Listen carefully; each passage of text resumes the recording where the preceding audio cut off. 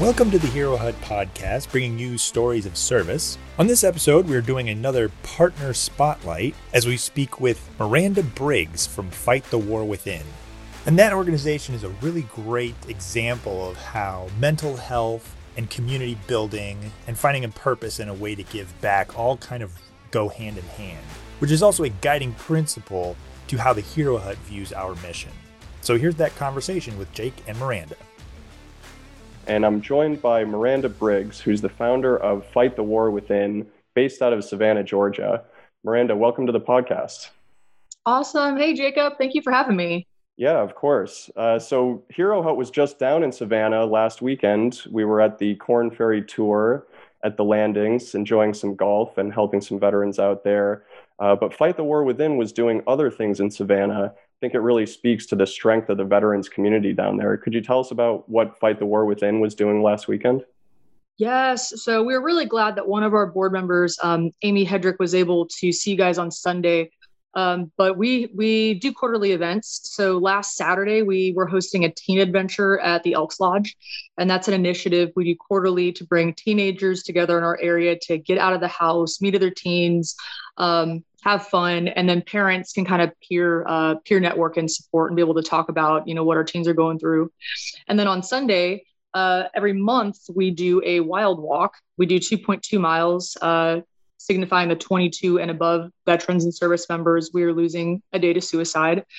We joined up with Tybee Beach Cleanup, and we did a 2.2 mile beach cleanup on Sunday out at Tybee. So that was awesome, and we definitely want to do more of those as the summer season approaches. Yeah, that sounds like a great event, combining community with also doing something nice for the environment. It's really cool to see that. So could you talk us through, I want to start at the beginning of your story, and I know it involves your husband, Garrett. Could you talk us through how you met your husband and how you came into the military community? Yes. Oh, gosh. Okay. So this was 2013. I met my husband on online dating. And this was back when online dating wasn't I guess as sketchy as, now. Back then it was like Match.com and eHarmony, it was becoming a thing. We met on online dating and he's like, oh yeah, I'm a mechanic and I'm out of town for work. And I was like, oh, that's cool. Yeah, let's message on here for a little bit. This is kind of weird, And a couple weeks go by and, we decided to meet up and say hi. And first date was great. Awesome. Second date, we go to meet up and he's like, I have to tell you something. I wasn't totally honest. And I'm like, oh gosh, you're married. You have 5 kids. What's the story? And he's like, no, so I am a mechanic. I'm a licensed mechanic, but that's not what I do for a living anymore. I'm like, okay, what's going on? He's like, I'm an Army Ranger. I just got back from Afghanistan. So I was like, no, the Rangers, have a little bit of a reputation sometimes being party boys and, causing a lot of trouble and ruckus. So it was a big lesson to me to not judge a book by its cover, because Garrett was very, very different from, I think, the run-of-the-mill Ranger and what they can be. So from there, I knew he was going to be a big part of my life. Mm-hmm. And you were living in Savannah at the time? Yes. So I had actually just relocated to Savannah at that time. I was a career firefighter. So I was about to get started with the initial job training and everything. Oh, cool. I like that Fight the War Within combines veterans and first responders, and I feel like there is a lot of overlap in those communities. Very much so. And there really isn't a lot of help for first responders out there, which is really, really sad, because first responders go through a lot of struggles with mental health and post-traumatic stress from calls that they go on. So we hope that we can continue to create a bridge of where we're seeing gray zones to get people connected to help. There's a lot of help out there. It's just a matter of getting the word out. Yeah, definitely. So back to Garrett's story. He's in the 1st Battalion, 75th Ranger Regiment. I know those guys deploy a lot. So is that happening out of Savannah? How often was he deploying? Yeah, so Rangers in their training cycle is very unique compared to a lot of other jobs you can do in the military, because you're constantly training and then deploying, and it feels like you're constantly away. And in a way, that was something really positive in our relationship because I was a career firefighter. So I was on 24/48s, and as being a rookie that year, sometimes I'd pick up overtime. So I think it was like a mutual respect of, hey, you're doing this, I'm doing this. And it made our relationship stronger. It's really, really hard for military families in the Ranger community for that kind of schedule that you have, because your family kind of feels like you're frozen in place while your loved one is doing everything that's focused around their career. So, I have a lot of respect for Ranger families that are still active in serving, but for our veteran families too, it's something you definitely have to adapt to. Yeah, and they would go through shorter deployments, but pretty frequently, right? Multiple deployments per year. Yes. Yeah. Deployments were definitely more frequent.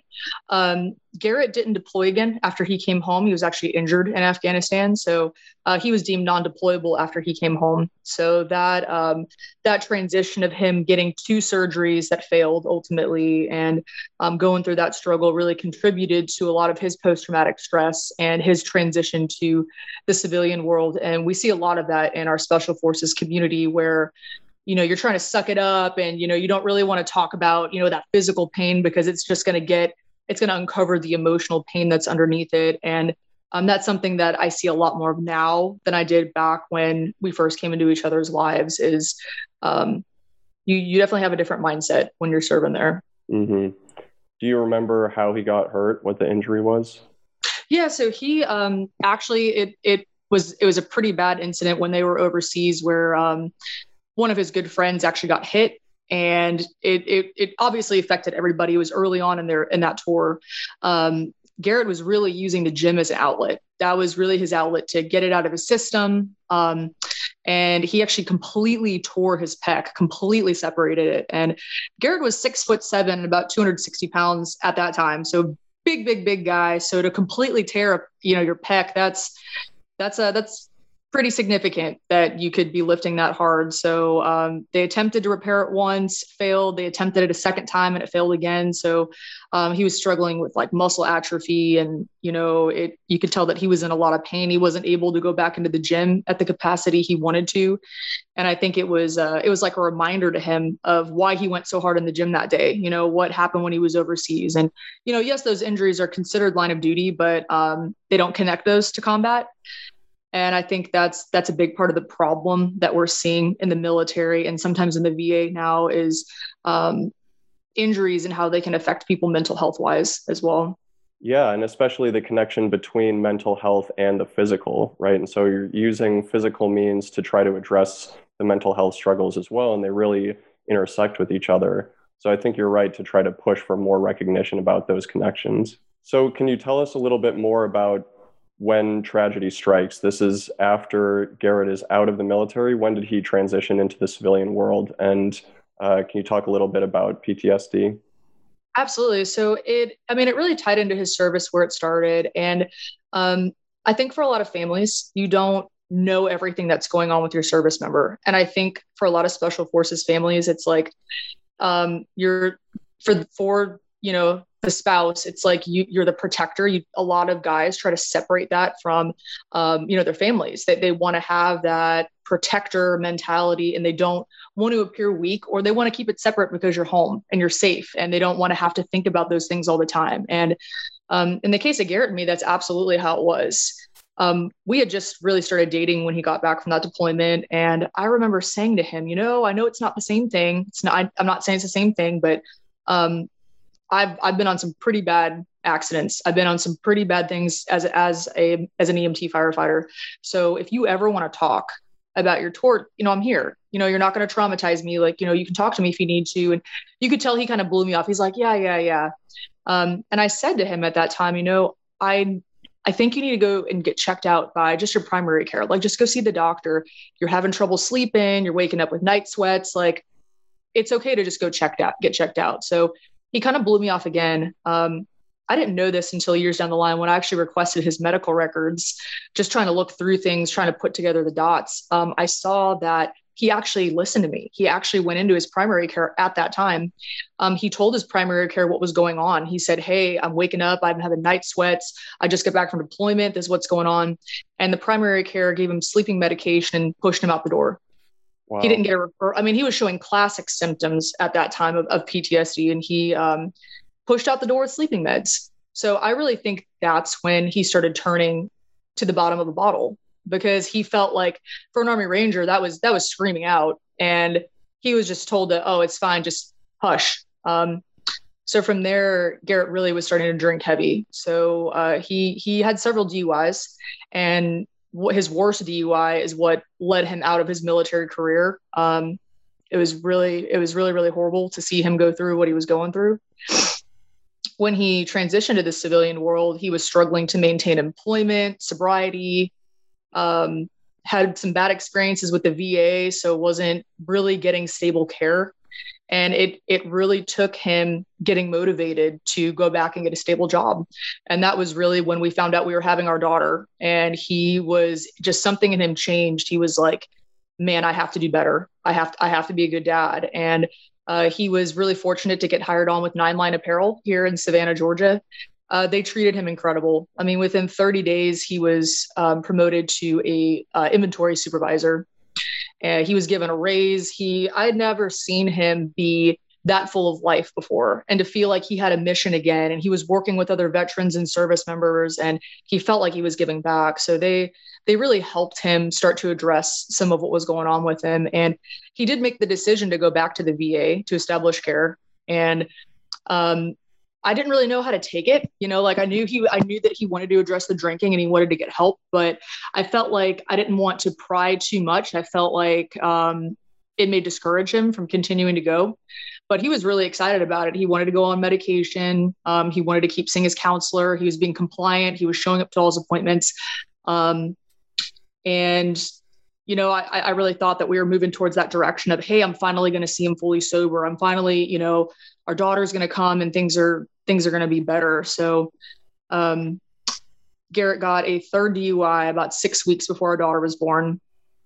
And it wasn't a horrible accident like the one of the other ones he had, but it was enough that he was going to have to go to court, and we were kind of gearing up for that. So I was really staying positive with him at that time. Like, hey, we're going to get through this. We're going to figure it out. Little one's on the way. And he seemed to be in an okay place at that time. Our daughter was born on January 16th of 2018. And Garrett ended his life in our home on January 31st, 2018. So 15 days later, that was on the birth date of 175. It was January 31st. Yeah, I want to take it back to when he's first coming home with 175. It seems like that's an important part of this story. Had they just come back from Iraq or Afghanistan? Afghanistan. Did it seem like his support network was still his drinking buddies, and so that was one way of coping? I didn't realize this until I got his medical records and started talking to some people he served with. But there were a lot of guys that were starting to get in trouble with substances at that time. And I remember him talking about it, but it didn't really click. It was just like, oh, it's a Ranger thing. But there were injuries and Purple Hearts in that deployment. And I think that there were more than 3 that had, definitely got disciplinary action for substances. And it didn't really click to me until later on that these guys were screaming out for help. They had come back, and a lot of these guys, it was their first tour, and difficult time to be deploying as a Ranger. And I really think that stuck with him, and not just him, but so many other service members. And they just didn't know how to process it because resources aren't as readily available in the military. And there's a huge stigma about going to your primary care to try to get to a counselor, or even to talk to your chaplain. Because if it's mission related, it is not always confidential. It's not guaranteed that that's not going to get back to your unit, especially when you're serving in a role like that. So I think a lot of these service members felt like they didn't know what to do or how to handle these overwhelming emotions. And that's why substances came into play. And it wasn't just him that was struggling with it. Yeah, it does seem like that is something where it's hard to talk to outsiders too. So if you have a group that you're comfortable with, and this is the way they're socializing, and this is the way they're getting through it, it's just tragic, because a lot of times that's just masking the problem, or that's just making it worse in some cases, right? Adding obstacles. So that's incredibly tough. How did you move on? I guess you don't really you're starting this foundation in Garrett's memory, right? That's right. We got our 501c3 on July 6th, 2020. So about 2.5 years after he passed, we had wanted to, I mean, it had been an idea, but it had been more of a, oh, maybe someday.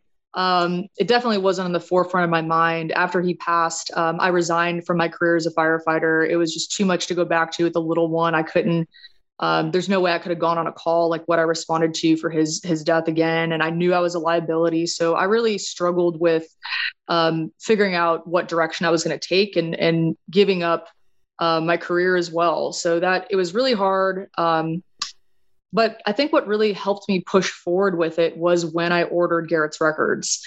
And I ordered everything from when he was a Ranger through the VA, through everything. And I learned so much from what I saw.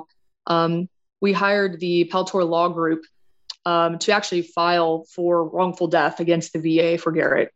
So we actually filed that last year, and it is being reviewed right now. So we're really hoping that his story can shed light on some of the gray zones and the gaps and what happens if a service member isn't just failed one time, but several times. I mean, you see it with his, it was very clear there was a system failure where he had reached out on different occasions and was turned the other way. So that's when I really kind of felt the call to action about forming the foundation formally. And I realized that he wasn't the only one. If these gray zones and these gaps are here for one service member, it is definitely here for others. So starting this, and I tell people this, I mean, honestly, starting this foundation has saved my life, because losing him, there was so much guilt and there was so much that I was learning that I would just get so mad at myself. Like, how did I not know? There were resources. How was I not following up with, his care at the VA? There, I'm learning all these things I could have been doing, and feeling like I was able to put that grief into something else makes me realize that there is purpose, and that's something that he would want. If one of his buddies that he served with called him and was going through a rough time, he would have gladly stopped everything to pick up that call. And a lot of those service members are still here fighting. And that's something that I have to carry on for him, for our family, but definitely for our daughter to see that example and to see Dad's life in service mattered. And we're not going to have shame here attached to that, because he does deserve honor for what he sacrificed for our nation and what he struggled with. And if we can do anything to help someone else or avoid another family having a loss like ours, then we have to do it. We have to do it. Have you seen any progress in terms of people changing their minds about what constitutes a service-related injury? Do you think that this is advocacy that's growing and building? We're getting there. I will definitely say we're getting there. It can be a really hot topic, especially in, the Ranger and the Special Forces community. I had put in for discharge upgrade, but I had actually gone back to apply for a Purple Heart for Garrett. And it was rejected, and I am appealing it with an attorney. And it's hard. It's really hard, because I understand why service members feel a certain way about things, but I think a lot of ones that don't agree are because it hits a really sore spot. I think that almost everyone that has served in combat has lost someone or knows someone that has taken their life. And it brings back a lot for them, because if you lose someone and you served with them overseas, you realize that you're at risk, and you realize that what you're going through is real too. So I think it hits a lot of sore spots in people. But that's why we have to keep talking. It's really difficult for a lot of surviving families to take a step back and analyze their loved one's life and service and death. And I understand why surviving families don't always come forwards and talk about it. But if you have documentation, you have records, if you have things that you can learn from, not every service member came forward to go to the lengths that Garrett did for getting help. So his story, I hope that it can help save other people. And I hope that we can learn from it. Because like his injury overseas definitely contributed to what he was going through. That lack of recognition for what they went through overseas, and then coming back home to not having support to be able to get mental health care when you're asking for it. That's not okay. That's not okay. And every service member deserves to know that they have options for mental health. You don't have to go through your primary care on base. You don't have to go through a chaplain. You can go through nonprofits. There's several nonprofits that will actually 100% cover counseling, and they don't charge you a dime. They don't even ask for your insurance or unit or anything. So one that we work closely with is called Hicks Strong. They are out of New York. They lost their son to the 22-a-day epidemic in 2019, and he was active duty. So it really goes to show that there are some great programs in place that you can reach out for help. And we hope that we can break that stigma, but let service members know the reality that you can reach out. Regardless of what job you do in the military, rank, anything like that, you can get help outside of your chain of command. Yeah, it's excellent to see that you have two lines of effort going. One is to speak up about this incredible story and to reduce the stigma around it. But the other is recognizing that stigma and recognizing that the resources aren't where they are right now, where they need to be. And there are other nonprofits that are willing to step up and assist during this the time being. Yes, and we need to come together. Like I don't always. It's hard because I do have a lot of anger and hurt towards the VA because of Garrett's loss. I do. I know that the VA is great in several areas of the country. Like I've heard some awesome stories, in our area here, not always. And I really hope that by telling our stories, we can illuminate where these shortcomings are happening so that the VA can make adjustments and that they can learn from the failures that they have had in service members that they have not been able to give help that needed it the most. So until the VA, it's going to take time. That's not an overnight process, but until we can get the VA improved and taking the next steps, I hope that we are all put out of business. I hope that all of us do not have a purpose in the future, but we have to come together. And we really have to be able to link up and put egos and everything to the side so that we can create a community, not just in one city, not just here in Savannah, but across the nation. COVID was so incredible because it changed a lot for the nonprofit world. People couldn't fundraise, they couldn't do events, and people really turned to social media, which is right in the middle of when we became official. So because of that, we thought we were just going to do little events in Savannah. Wrong. We social media started connecting us to places that we had never been. We didn't know anything about. So over the last 2 months, we've gotten calls from veterans in Alaska, some from Texas, Nebraska, California, places we never thought that we would ever have anything to do with. And those calls are significant because, it doesn't take anything for us to sit down and look through our database or reach out or, hey, we've networked with this organization. Let's see if they have a chapter there. And that's how it needs to be. We need to be able to put our differences aside to be able to create those bridges so that we can just call one another and get people help as fast as we can, because mental health is not a wait 5 to 7 business days to get help. Mental health is if someone has the courage to say, I'm not okay, it took them a long time of screaming in their own head to get it out. So if someone is finally asking for help, that's something that needs to be addressed immediately. And it's going to take more of us to help. Absolutely. It's fascinating to hear about all the unintended consequences of COVID and how people are adapting to it. And it sounds like this is a big positive role for social media to connect nonprofits and connect people who are looking for the message that you're sending out and might not have it in their local area. So that's great to hear. Yes. And we're seeing so many advancements in telehealth too for people, like counseling. For some people, that's anxiety, and that's, there's a lot of pride and things attached to that. With telehealth, I think a lot of people are more comfortable doing that from home. And there's some awesome places. Emory in Atlanta, Georgia is now doing free telehealth for veterans for mental health, which was incredible. They put that out this last year. Gary Sinise is their foundation's doing some incredible connections as well. The Cohen Clinic in Cornerstone teamed up, and they're doing an awesome program for free virtual counseling as well. So we let people know that no matter what part of the country they're in, there are organizations that help not just combat veterans, first responders, civilians, just from all over. There's resources that are coming forward, and we really hope that those continue to be successful and stay. We really hope that's not just as COVID, as things start to open back up, those go away. We hope that those stay prevalent because more people are reaching out, and we're seeing that through numbers through the crisis lines. Those numbers have gone up so high. They've just skyrocketed for people calling in to get help. So there's a lot of helplines and things out there, and it's vital that we get the word out, which is, when we connected with y'all, that's really what clicked was. That's what you guys do, is help get the word out to people. And I think that your organization is going to be able to really, really, really make a difference with that.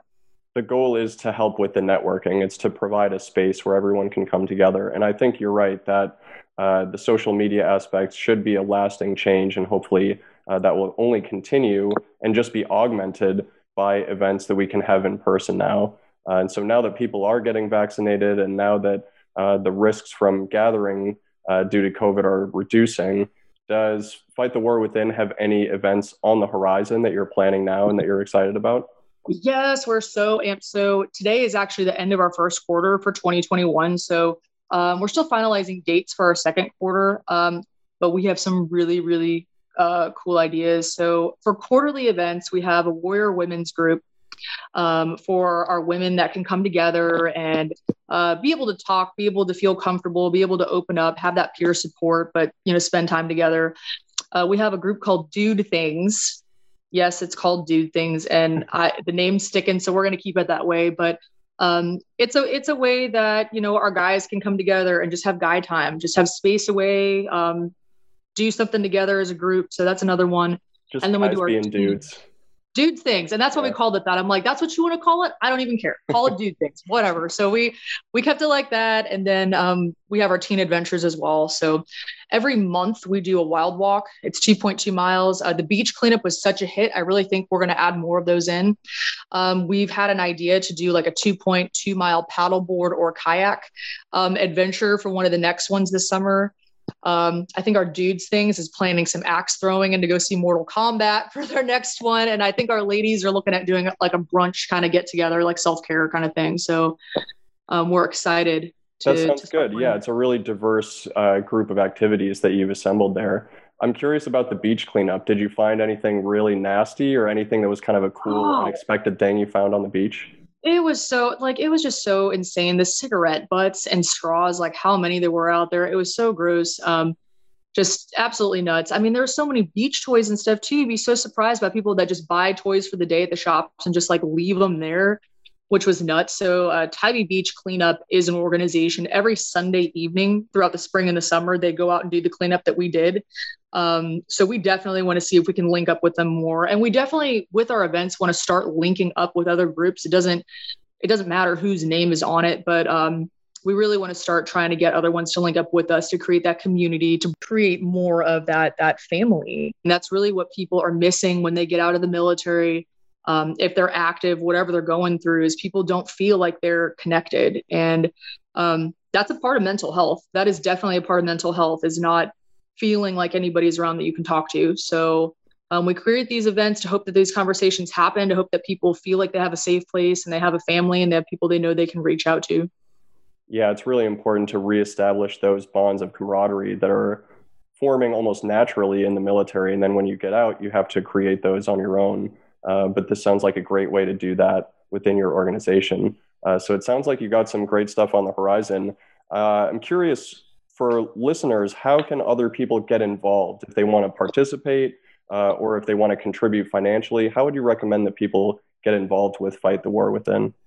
Yeah, so we stay pretty active on our Instagram and our Facebook. So Fight the War Within, for both of those, you can find us. Our website is www.fightthewarwithin.org. Through there, you can see links to a lot of the things. We have promo codes. We have one with 9line Apparel. Live20 gets you 20% off your entire purchase, and we do get a portion of that back. That supports our mission. 22 Sierra Coffee Company is another huge supporter of ours. They have a blend of coffee dedicated to Garrett called Garrett's Blend. It's a dark roast. They give us $2 back for every one that is purchased. And we also have a promo code 22FTWW, which gets you 10% off. So, and you can use that for Garrett's Blend as well. And we also have our PayPal connected to that as well, if you wanted to do a donation that way.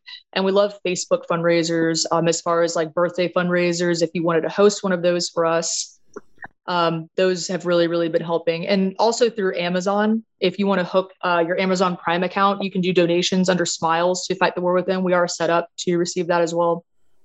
Great. So a host of different ways to get involved, and everyone's got to wear clothes. So check out 9line. Everyone, or a lot of people, got to drink coffee in the morning. So what was that one? 22 Brew? 22 Sierra Coffee Company. You have to check them out. They, they support so many nonprofits that focus on ending veteran suicide. So on the back of their bags, they have it dedicated to someone that has lost their internal war. They work with the Reverent Warriors. They work with 22 Too Many. So there's several other groups that they're connecting with as well. And all the donations that we receive are vital because we are 100% volunteer, and we plan to always stay that way. We don't profit off this in any way, shape, or form. And that's hard. It really speaks loudly for our incredible team of volunteers. And we have, different focuses. We have our events people, we have our resource team, we have our outreach division. And it's really incredible to see all these people who have full-time jobs and kids and lives take a second. If we put an SOS out to the resource group, hey, somebody reached out in wherever, and they're in crisis, and we have to work together to try to help this person. It's a special breed that can make time in a busy life to help others. So we really, really appreciate all the help that we get, and we hope to keep on doing what we're doing for as long as we need to. Yeah, absolutely. It's a great organization. So get out and support this. Miranda, thank you so much for coming on. Do you have any last words, any shout outs that you want to give to your team members? Oh my gosh, we have so many incredible team members. I can't even begin to tell you. Maureen McDermott, she's on our board. She's with Veterans United, and she's been an incredible person to get us connected. Amy Hedrick, who y'all met over at the landings, she's awesome. She really helps with outreach, and she really specializes with our first responders. Jane Orr, she is our secretary. She is a police department veteran. She's also in the Army Reserve. She's a captain. She's in St. Louis, but she does a lot of our behind the scenes work. Ashley Klubine is on our board. She's our director of technology. She built our website on our lunch break. She's amazing. And she does a lot of stuff that I don't know how she makes the time. She sits on 5 different boards, but she'll make the time to update and adjust things as we need it. So so many incredible people that take time out of their day. And, I try to illuminate to everybody how much of a difference it makes in other people's lives just to be there. And just to show someone that you care, just to show someone that you can listen to what they're going through. That's great to hear that there's such a vibrant community of volunteers to help support this organization. And it's great work, and we're happy to have you on the podcast.